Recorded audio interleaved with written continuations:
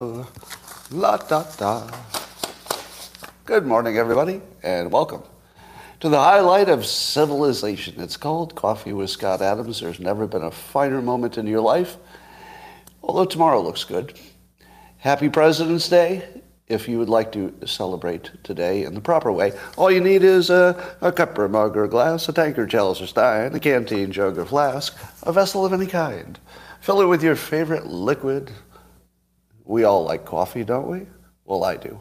Fill it with your favorite liquid. And join me now for the dopamine hit of the day, the thing that makes everything better. It's called the simultaneous sip. Go.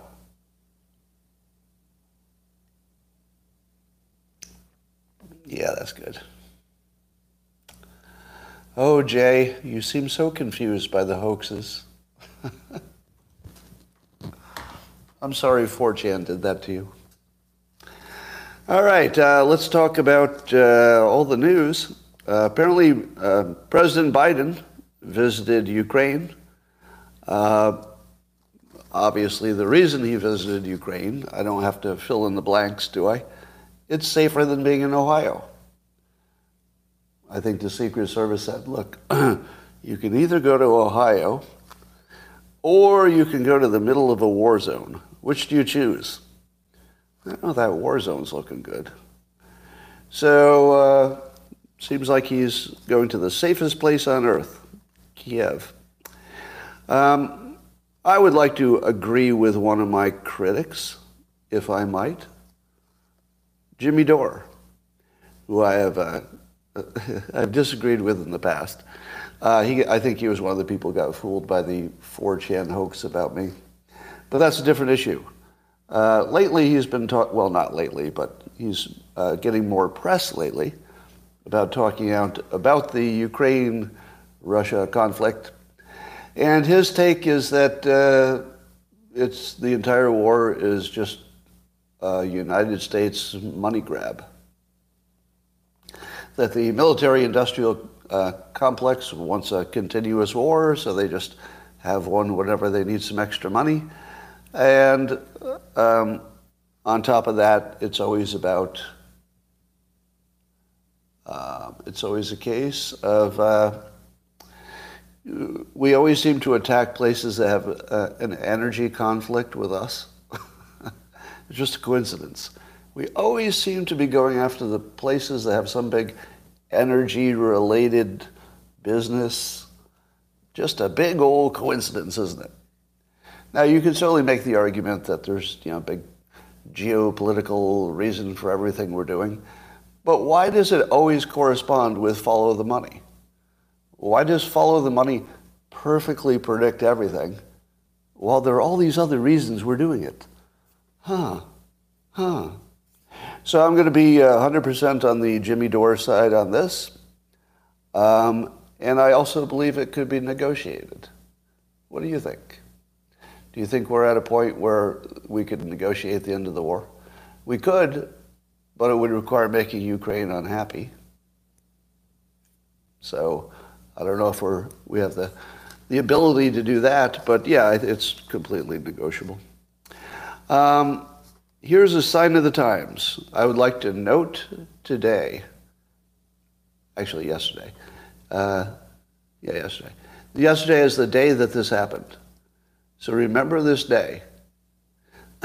Yesterday was the day I tweeted a video of Anthony Blinken and asked people if they could tell if it was a deep fake or real. And the answers were about 50-50. It was real, as far as I know. As far as I know, I took it from the news. So it was just a news report, right? I just took my camera up to the TV.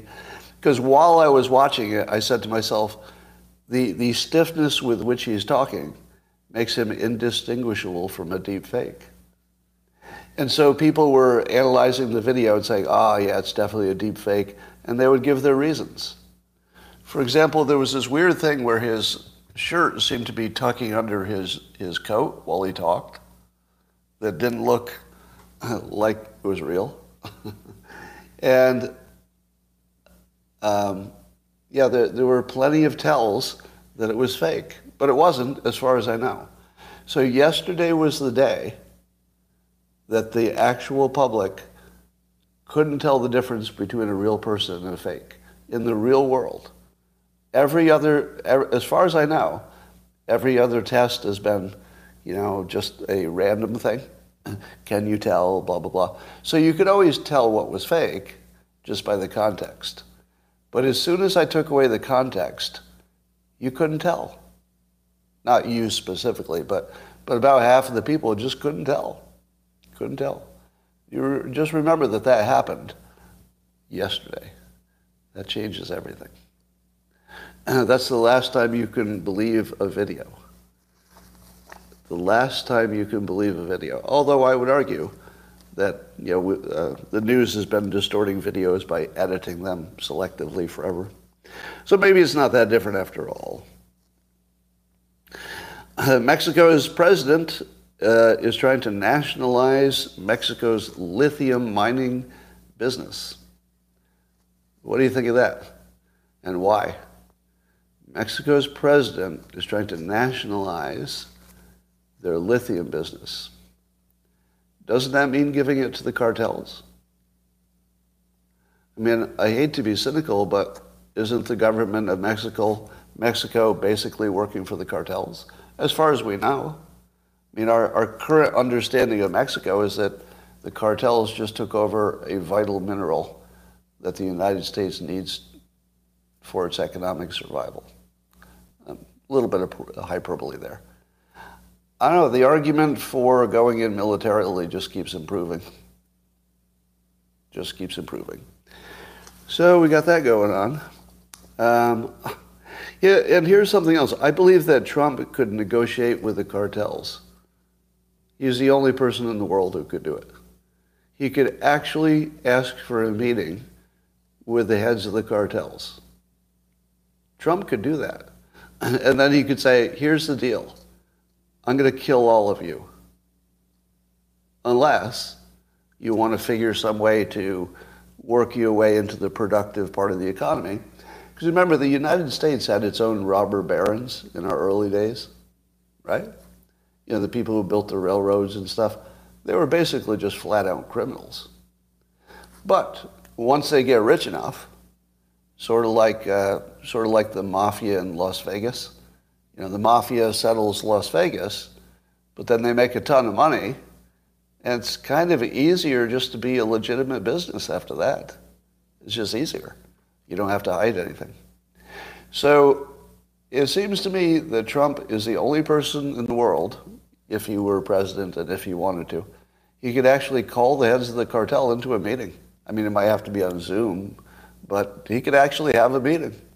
And he could say, here's the deal, you got two choices. You work with us to turn your massive operation into something that's a legal business, or we kill all of you. And it's going to happen by the end of the year. Now, I don't know that would make any difference, but I know everything else we're doing is not working. I feel like they might take the offer. Because, even if individuals are brave, all their family would be killed. Now, the other way he could play it is this. Here are the, 3 biggest cartels, whatever is the number. If you don't agree to all simultaneous step down, I'm going to arm one of you against the others. And I'm going to make sure there's only one cartel in a year, because I'll make sure that we help one of the cartels take over the others, and then I'll negotiate with the one that's left. So that's your other path. I'll make sure there's only one left, and then I'll just negotiate with that one. Or you could agree now, but there's only going to be one left, and then we'll negotiate again. If I can't get a deal with one left, then it's going to go to 0. But those are your only options, right? You're either going to disappear or you're going to deal. I don't know. If you imagine I'm thinking that it's likely to work, that would be incorrect. Everything's a long shot. But he's the only one who could try that shot, right? It's the one thing we haven't tried. There's only one person who could try it. So we'll see. I would be just as happy as if they were all killed. Happier, actually. So Trump is provoking again. So he truthed a statement. I'll just paraphrase it. Basically, Trump was complaining when some third-rate reporter, as he says, asked him a question about trusting Putin, and he had said in public that he trusted him. Now, you shouldn't believe that. That's just what you say when Putin's standing next to you and you're trying to get a deal. That's just what you say in public. Anybody who is dumb enough to think that Trump actually trusted Putin, that would be a pretty bad interpretation. He said it. He said it in public. But why would that be the one thing you believe? And of all the things he says that are clearly hyperbole or, bending the truth, why would that be the one you believe? But anyway, he pointed out that our own, the U.S. intelligence service, and he named names from Clapper and Brennan and McCabe and his girlfriend Lisa, as Trump likes to say.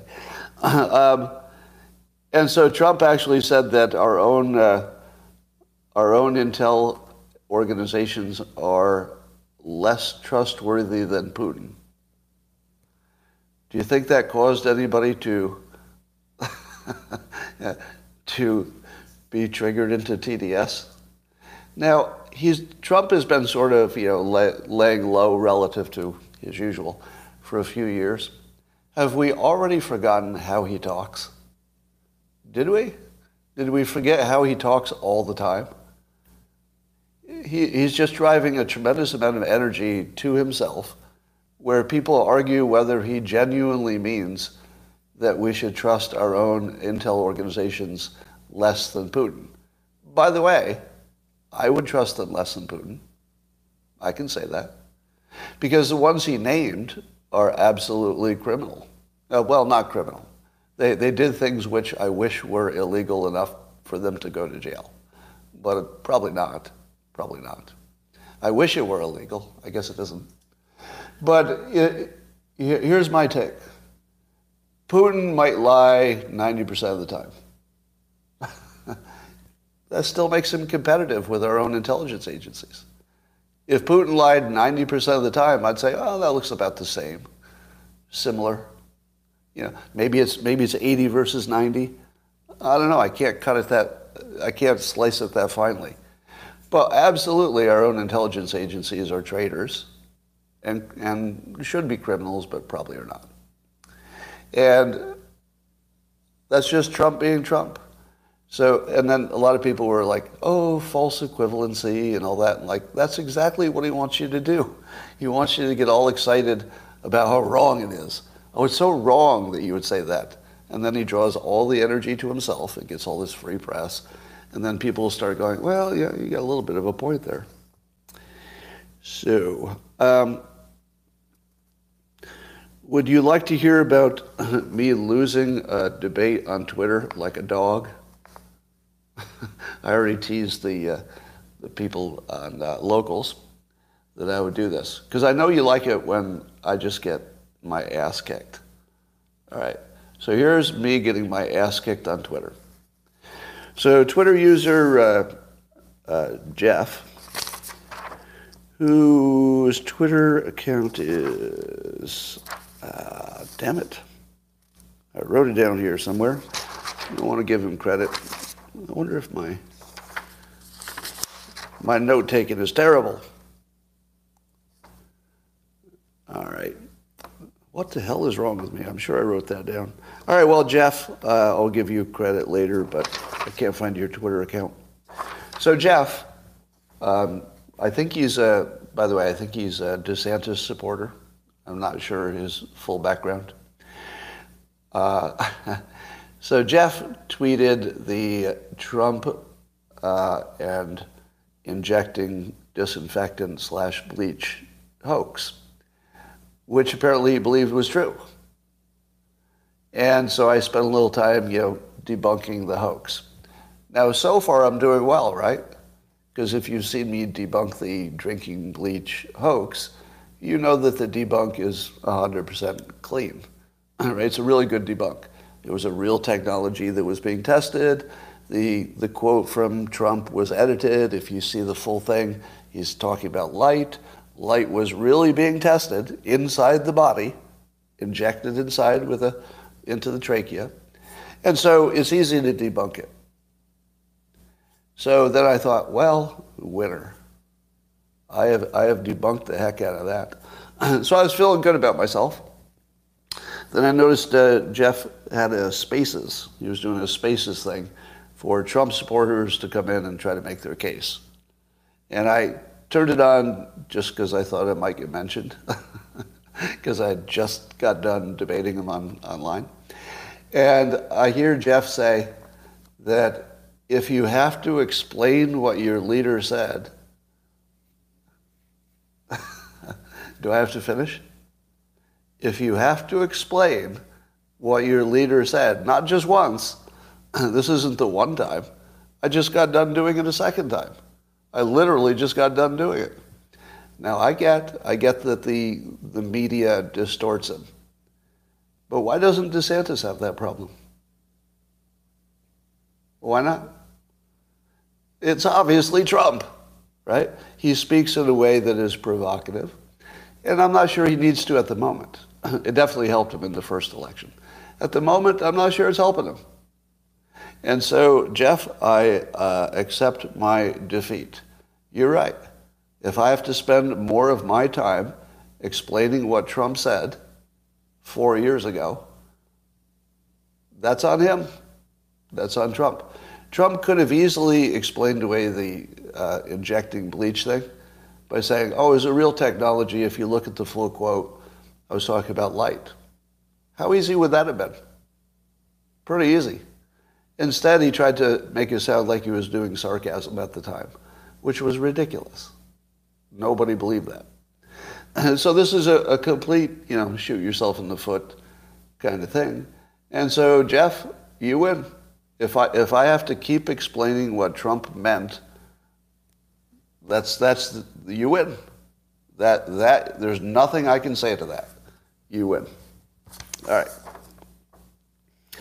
That, by the way, was a sincere loss of a debate, although I was right on the bleach stuff.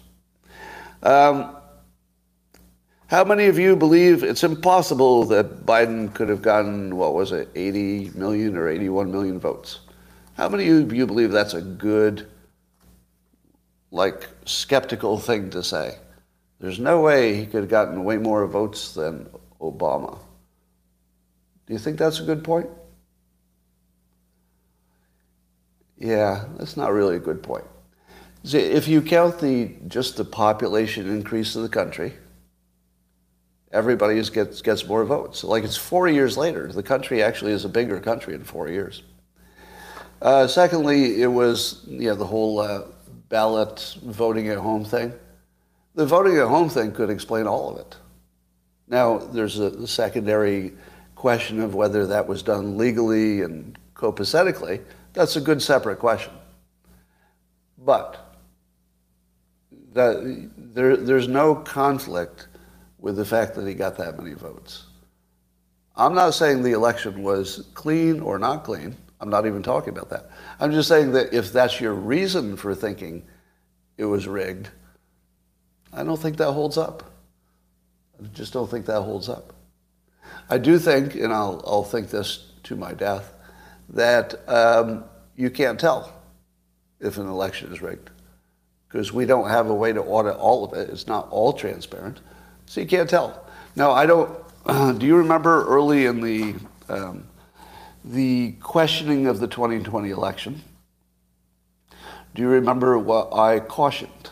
I cautioned you that whether or not anything is ever discovered about the election being, not right, I told you that no matter what you find out, 95% of all the election rigging claims will be BS.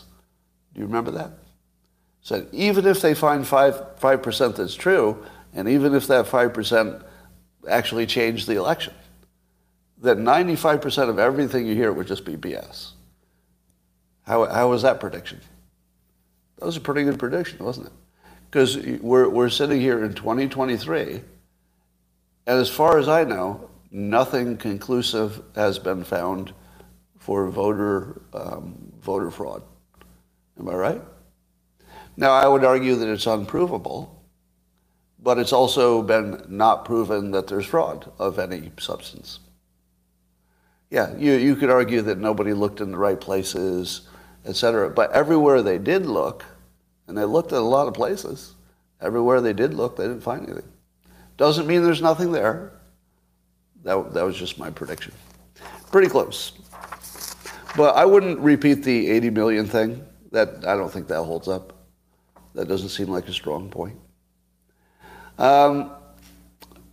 President's Day poll. Rasmussen did a poll. Find out who was the best and worst presidents of the last 5 presidents. And you would not be surprised that Trump wins for best president and worst president. So we're just talking about Bill Clinton, Biden, Trump, George Bush, and Obama. So the last 5. So of those, Trump is the most, he got the most votes, 36%. And he also got the most votes for the worst president. So that's Trump. All right. Let me ask you a question. I can't tell if this is an artifact of the algorithm trying to serve me what I want, mostly on Instagram, or is this a trend? So here's the question. Are you seeing a trend on social media or in life in general of mindset, affirmations, law of attraction, and manifestation? Are you seeing like a whole bunch of new stuff? Like there's a whole bunch of new gurus. They're usually young people, not always. So some of this is what I tend to be following on social media, right? So I'm fed this all day long on Instagram. So it's probably because of my interest. All right, but I wanted to clarify something that I heard, and I'm not sure I have a solid opinion on this yet, but I'll run it by you. I saw one of these mindset gurus say that you should not be thinking in terms of what you want, the typical way you do an affirmation. You know, a typical affirmation would be, you know, I will be rich, I will have a good love life, I'll be happy, you know, I'll get that raise, those sort of things, fairly specific. But one expert says that you should instead be telling the universe who you are. Not what you want, but who you are. And by that theory, once you know who you are, the universe starts delivering. Isn't that interesting? And I tried to think, I wonder if, you know, because I've talked about affirmations in my career, and I have a string of insanely unlikely events in my life that were the subject of affirmations. Becoming a famous cartoonist. The odds against that were like 1,000,000 to 1. Being a #1 best-selling author with never wrote a book before. First book, #1 bestseller. I mean, that's crazy stuff. That's just crazy. But those were actually the subjects of affirmations. Now, here's the part that I wonder about. Because while I was asking for specific things with my affirmations, to be a #1 bestseller was a specific one, I was also thinking of myself as that person. So even though it wasn't part of my process to say, I am this person, I was thinking of it that way. I had a strong impression of who I am, and that was always present in my affirmations, even though I didn't explicitly state it. And I wonder if that makes a difference. I wonder if any of it makes a difference. Let me be clear. I don't know if any of this works. It seems like it does. It really does seem like it does. And so, since I can't know one way or another, I treat it like it does until something falsifies that. Now, my belief of reality is that we're a simulation. And it does not seem unlikely that we can create our own environment. Now, I'm seeing a lot of people connecting quantum physics with this idea of the law of attraction. And the idea is that we know in physics that things don't become real until they're observed, which doesn't make any sense, does it? Like, how do you understand your place in reality if one thing we know for sure is that something has to be observed or measured, which is similar to observed, that at the quantum level, things literally don't exist until they're observed. Now we're creating all these big telescopes to see further into space. I'm not sure all that stuff was always there. I think it might be created by the simulation because we need it there, because our ability to see got better.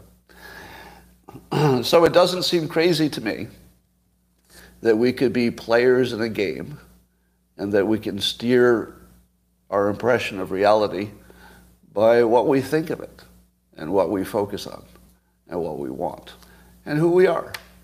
Now, I don't know if any of that's real, but I also don't know if any is real. I go pretty deep in the skepticism. I don't even know if I'm talking to you. I mean, I don't know. I think I am, but I don't know. So I just wanted to add that for those of you who are fans of the manifesting law of attraction affirmations. It might help you to think about who you are. I'll give you some specific examples from my case. Before I became a cartoonist, I was sure that I could do it better than the people who were already doing it. Now, that clearly is not the case if you're looking at the best cartoonists of all time. Calvin Hobbes was better than anything I could do. Gary Larson, Far Side, I think he was just a better cartoonist than I am. Of course, both of them were retired when I hit my peak, so I wasn't competing against them. But I imagined myself as a creative person who could do those things. When I did my affirmations that I'd be a best-selling author, I never thought that was impractical because I imagined myself as someone who could write interesting stuff and that it would be interesting enough that it could be a bestseller. And then it was. So I was never outside of my own impression of myself. Now, part of my advantage is I have an inflated opinion of my abilities, which I do intentionally. I've told you that 100 times. I always keep an inflated opinion of myself because it's useful. It's just utility. So I recommend that. Keep an inflated sense of yourself. And here's what I would say if you had to pick one thing as your identity, something that's maybe not who you are yet, but somebody you could easily be and talk yourself into being. Here's the most important thing you could be. A learner. A learner. That's my number one self-impression. I never really thought about it much until just recently as I was thinking about it. But my number one thing I think about myself is that I'm a learner, that I can learn anything. And that if I need to compete with you on anything, I'm going to outlearn you. And then good luck. Good luck. I don't know what your strategy is, but my strategy is to outlearn you. I'm going to learn the thing you're learning, and then I'm going to learn 3 things on either side of it. So I'm going to know everything you know plus 4 other things, completely different fields that are related. You're not competing with me on one learning. I'm going to outlearn the hell out of you. You don't have a chance. Now, that's always been my opinion of myself. And it works for every profession. So I've changed fields a number of times, and it always works. Because I always say in a new field, well, I have no idea how to do this. But watch me learn it. Here's a true story from the day I got my offer to be a cartoonist. So as I'm on the phone, and the editor for United Media, the company that gave me my first break, the editor said, blah, blah, we'll offer you a contract. It was my big break. And here's what I confessed. I said, honestly, I don't know how to do a Sunday comic. because I look at how the experts are doing, and the coloring is sort of perfect. Have you ever noticed that? Have you ever looked at a Sunday cartoon and they never color outside the lines? It's like perfect. And for context, this was 1988, all right? If I said this today, you just say, that's just Photoshop. You just click on it and it just fills it in. It does it perfectly every time. So today I'd know that. In 1988, I didn't know how cartoonists colored it in. So I said to the editor, I'd like to accept your offer, but I have to confess, I don't even know how to do this work. I have no idea how they make a Sunday comic. How do they put the color in and do it so perfectly? Remember, this is before Photoshop, etc. And then my editor said, the printer puts the color in. And I said, what? What? It was the number one thing that was preventing me from becoming probably a cartoonist sooner, is that I thought I didn't know how to do it. It turns out nobody did it. It was a thing that wasn't done. The printer added the color. The printer. Now the cartoonist would put a little number and some lines to indicate what color to use, but that's the easy part. Right? Now at the moment it's just done in Photoshop. It's just click and fill. But I was not afraid of becoming a cartoonist simply because I didn't know how to do any of it. It didn't even stop me a little bit. I mean, I admitted it so that I could work through a solution, but I knew I could learn it. I just figured I'll learn it. Same with writing a book. Do you have any idea how hard it is to write a book? Have you ever thought about that? It's insanely hard. It's like really, really hard. Now, it's not as hard maybe if it's like a historical story and you know the story, so you're just writing it down, or it's a biography or something, that's a little easier. But if you're writing a book from scratch that is mostly your own ideas, and you're trying to fill an entire book and make it all make sense and not be repetitive and all that other stuff, it's crazy hard. And do you know how much I knew about making a book the first time I tried writing one? Nothing. You should have seen the edits that came back.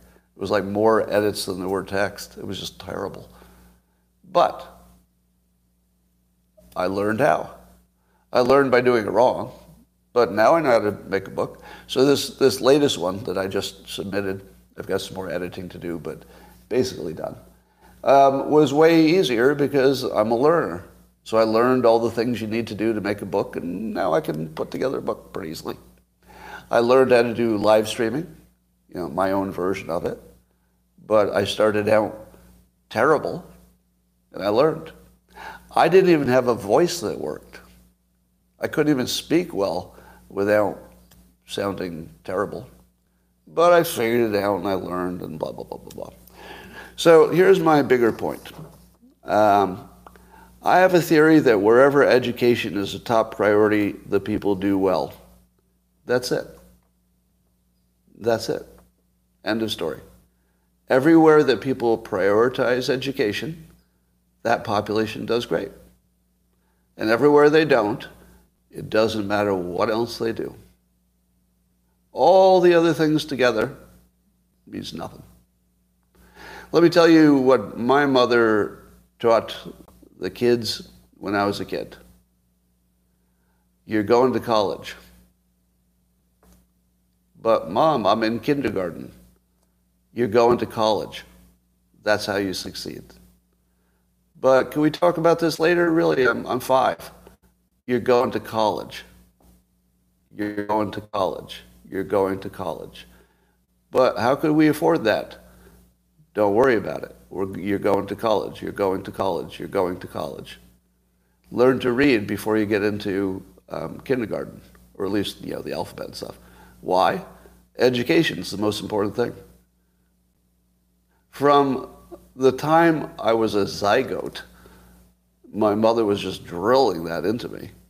So what did I do? I thought education was my top priority. And I could change to probably 15 different industries today and get a job. There's probably 15 different jobs I could have, different industries, just because I'm a learner. I just keep learning. And you learn enough, you just can do a lot of different stuff. So here's my problem with everybody who's complaining about their community is not doing so well. Make education the top priority, or shut the fuck up. It's not anybody else's problem. If you make education a top priority, all the resources will come toward you. They will. It's the law of attraction. You become a learner. Let's say you're a black kid in America and you're in a poor area. You define yourself as a learner and you stick with it, you're going to do fine if you stay out of jail as well. But that's it. That's all you need. You need to be a learner. Now, maybe your school is terrible and it's practically impossible. Well, go learn something else that's legal and useful.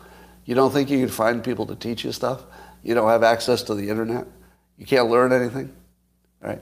If you're a learner or a seeker, I'll help you all you want. You just have to ask, hey, I would like to learn this thing. Absolutely. Do you know how many people have contacted me to learn how to be a cartoonist? A lot. When I have time, I usually help them. Just ask, right? You want all the resources you need to be successful in life? It'll come to you. You just got to be a learner. As soon as people realize you're a learner, they'll organize around you to make sure that you succeed. Very much like Good Will Hunting. I'll use the fictional story. I mean, the hero in Good Will Hunting was a learner, and his little town organized to make sure that he succeeded. That's the way it works everywhere. My little town organized to help me succeed as well. They put the fix in because they could see who I was. And I think that getting back to, should your affirmations be about what you want or should it be about who you are? Well, I'll tell you, if you're a black kid in a poor area and all of the forces of your culture are pushing you toward playing in the NBA, which isn't going to happen, or being a drug dealer, which is a bad idea, if you can define yourself as the one who's going to get out of there by being the learner, you will. You will. Now, my understanding, and of course it's very limited because I'm looking from the outside, is if you're in some communities and you're too serious about school, that you will be abused by the bullies. That's like being too white or something. But if you can't handle that, you probably won't be successful anyway. Do you know how much I got mocked in school for being a good student? Has anybody experienced that? Have any of you been like the good student in the class and you get mocked forever for being the nerd? How did you respond to it when it happened to you?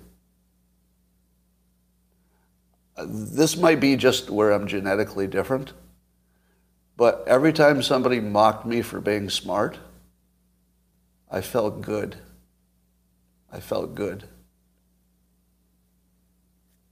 Period. Every time. Every time. Do you know why? Because they were confirming my own view of myself. Now, they would say words like nerd, and I would think, whatever you want to call it. If that's what you want to call someone who knows more than you do, okay. Apparently, you're not very good at vocabulary either, if that's your best vocabulary word. How about future success? But here's what I detected. Every one of those people who mocked me for doing well in school, they were all jealous. Because they knew, they could see it, they knew it was going to make a difference. They knew it. Oh, they knew it. And they watched it from the seed stage. People stopped me when I was 9 years old, and they could predict I was going to be successful, and did. When I was a little kid, people would tell me, well, you're going to be rich. And it was always because I was just a learning machine, and I was serious about making something work. So I'm a little bit, I don't know what to do with this exactly, but here's what I would teach any person in a tough situation. So I'm going to use a black American kid in a poor situation as my example, but it would apply to everybody, right? It applied to me as a low-income white guy. The system is rigged. The system is totally rigged. Against you. Against you. But there is a cheat code, and the cheat code is learning. You can learn your way past any system. It's the only way. Well, maybe crime if you get away with it, I suppose. But you can beat every rigged system. Is there systemic racism? I say yes. I know some of you don't want to accept that. But I say yes. I say there's a lot of it. And it matters. It's a big, big deal. And you can slice through it like a hot poker through butter by just learning more than the people around you. Period. That's it. Straightforward. Learn more than the people around you, you get more stuff. Learn more, win more. Learn more, win more. That's it. It's there for everybody. How did I get out of my small town? I outlearned the people who didn't. That's it. It's available for everybody. Now, I think just the emphasis on education is what's needed. And if anybody complains about their systemic racism, etc., I would say, what's your top priority? And then they'll say something like, getting rid of the patriarchy. And then I say, oh, you don't understand how success works. Your actual problem is you don't understand how anything works. Let me explain it to you. Education and learning is how you beat every system. So if your top priority is racism, you lose. If your top priority is equity, you lose. If your top priority is the unfairness, you lose. If your top priority is getting a transfer from other people to you, probably you'll lose, or you might win in the short term, but you'll lose in the long term. They're all losing paths. There's one winning path. Stay out of jail and outlearn the people you want to get away from. Just outlearn them. It's all available. Every bit of that is available to everybody. So I just don't want to hear anybody who doesn't prioritize school or education. I don't want to say just school. Anybody who doesn't prioritize education first, don't even want to hear about their complaints. Not even interested. Because they need to fix that first. It's a mindset problem which they've decided is our problem or your problem or somebody else's problem. And I think that those who like a system that works better, I think we're always attacking the wrong targets. I feel like there's so many variables swimming around, and some people say it's this variable, and if you just fix this, and what about the school systems, and blah, blah, blah, blah, blah. And I think all of those are maybe areas that need to be improved. But if education isn't your top priority, you're not really a serious person. So I wouldn't even listen to your complaints, really. All right. I solved the excess death problem. It'll take you a while to catch up to me because you won't believe me. But it goes like this. Were you aware that loneliness causes heart disease? How many of you knew that? Loneliness causes heart disease. Yeah, and pretty big difference. The difference between lonely and not lonely is like 11 to 16% more cardiac issues. So I did a little poll, unscientific poll on Twitter, and I asked people if they're more or less lonely since the pandemic. About a quarter of the people. Now, this is not the 25% like other 25%. This 25% is people just describing their own situation. So this is not the 25% who gets every question wrong. Because when people are describing their own situation, they get that right. But imagine if the pandemic and all that comes with it, and our screens and our technology and stuff, let's say that's true for the general public. I don't know that it is. Could be more, could be less. But let's say it's a quarter of the people are lonelier. And being lonelier gives you a 16% at the high end, more cardiac issues. That would be the entire excess deaths. The entire excess deaths would be explained by extra loneliness, which causes heart problems. Where? Everywhere. Everywhere. Yeah, it's everywhere. It would be every age. Because remember, part of the thing we didn't understand about the excess deaths is that it appears to be everywhere. And it's the everywhere part that's weird, which also makes you think it's COVID or vaccinations, because those are two things that are so widespread. But there is one other thing that's pretty widespread. And the thing that's pretty widespread, and definitely worse, is loneliness.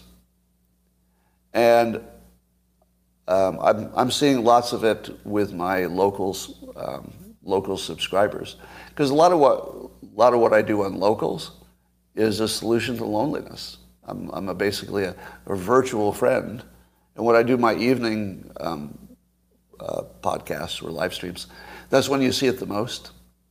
So when I do my live streams from my man cave, where it's more casual, we're not talking about the news, it's more like spending time with a friend. And I see from my audience on locals, not all of them, of course, but many of them are really lonely. And it really does make a big difference that I do this every morning. I never miss a morning. That's why I do it. That's part of the reason that I don't miss a morning, because I realize that a lot of people use it as part of a social asset, I guess. And so I don't want you to lose that. So that's your whole solution right there. Because these are things that nobody would argue with, right? I don't believe there's any scientific argument that extra loneliness would cause extra heart disease. Does anybody doubt that? Does anybody doubt the basic concept, loneliness equals heart disease? Are we good with that? Then the only other, if that's true, then the only question is the extra loneliness enough to explain all of the excess deaths? And also, is the loneliness worse than when we were locked up? Because it might be. It might be worse. Because here's the weird thing that happened when the lockdowns ended. When the lockdowns ended, a lot of telecommuting remained. And I got a feeling that there were a lot of houses where, the man and the woman and the kids were all in the house at the same time. And maybe you drove each other crazy, but you weren't lonely. You're all in this house all day. Now you take, okay, the wife is off doing something, or the husband, make it non-sexist. Kids are in school, and you're just sitting home telecommuting, and you're just all by yourself. It's pretty horrible, actually. Since the pandemic, there are days when I don't talk to anybody all day. Now, that's probably unusual. But I actually have days where I don't talk to any human being in person. Maybe by digital means, but none. I have no human contact some days. Not even unusual. Maybe once a week I have no human contact. I don't plan it. It just sort of happens. It usually means that I had something planned that fell through. Because, I try to fill my schedule with a little bit of human contact. But sometimes something gets canceled or whatever, and then you're like, oh, well, I guess I didn't talk to any people for 24 hours. Please seek professional help. What? Does anybody think I'm not happy? I swear to God, I haven't had a bad day in months. Like, I don't even have a bad day. When I said that I didn't see people all day, did it sound like I was sad? It's usually fine. Like if it were, 3 or 4 days in a row, I'd probably go insane. But one day without human contact, that's fine. It's a good day. Yeah. So yesterday I had almost no human contact. Almost none. I talked to one person at the gym for 3 minutes. That was it. But I had a really good day. Yeah, yesterday was a good day. So I practiced my guitar and my drums, and I exercised. I took the dog out. It was sunny. Weather was perfect. Got a bunch of stuff done. Went to Starbucks. I guess I talked to the cashier. Told her my order. But that's about it. All right, so that's the solution for the excess deaths, as far as I know. We had this question about whether students using AI and the ChatGPT thing for school homework, whether there was some way to identify when the student didn't do the work and AI wrote it. So I saw a reel, and I can't guarantee this is all true, but I think it's true, that there is a piece of AI that can spot things made by AI. So if you use ChatGPT, the teacher can use another AI that I won't mention, I forgot to write it down, that will spot it. But the student can use ChatGPT, but know that they'll get caught. So there's another AI, a separate one, that rewrites the first one to make it undiscoverable. Now, at the moment, I don't think there are too many students who would know how to navigate that world, but that's going to be 10 minutes from now before they figure it out, right? It's like in 10 minutes, they're going to figure that out. So, Atomic Heart? Is that like Atomic Habits?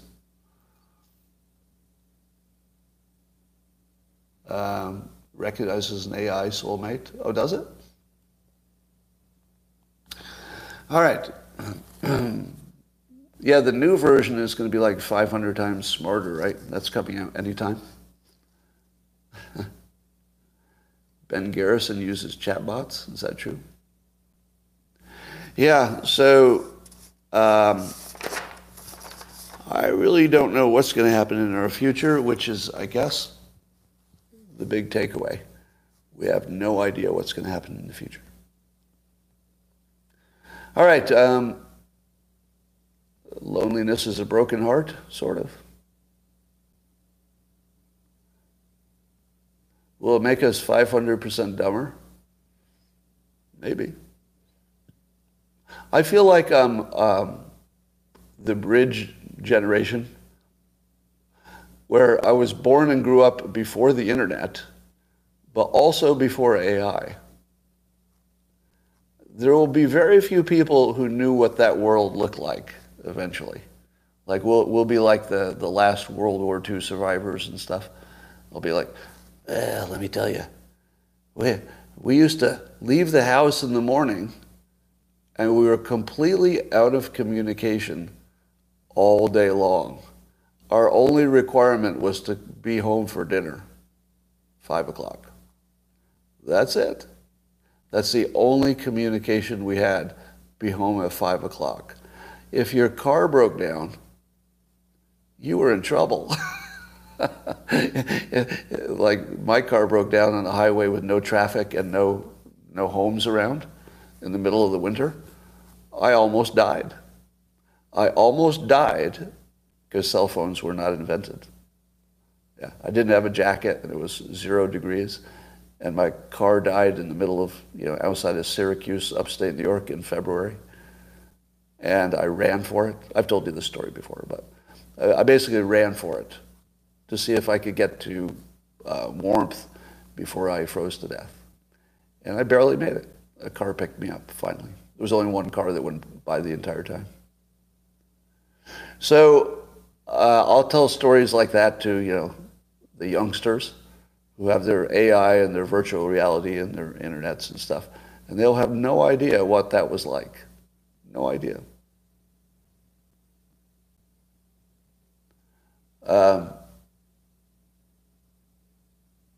Broken. It feels like the social contract broke in 2020. The social contract. Say more about that. What do you think was the social contract we had before? And then what broke it? What is it now?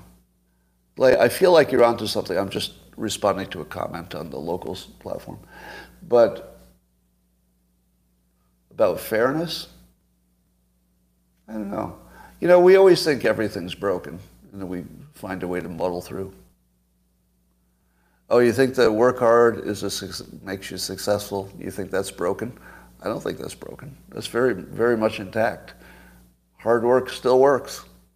That's still a good formula. I don't know.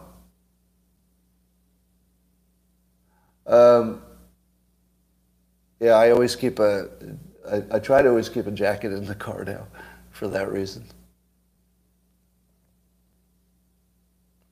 All right. Just looking at your comments here for a moment. All right, is there any story I missed? Anything I missed? Always keep a coat in your trunk. That's good advice. All right. Ladies and gentlemen, on YouTube, I'm going to say bye for now, and I will see you again soon. Oh, Biden in Ukraine. Yeah, I talked about that at the start. It's just safer than Ohio. How often is the man cave? Just when I feel like it. Epstein list, there's nothing new on that. All right, I think we've done it. Bye for now on YouTube. I'll talk to you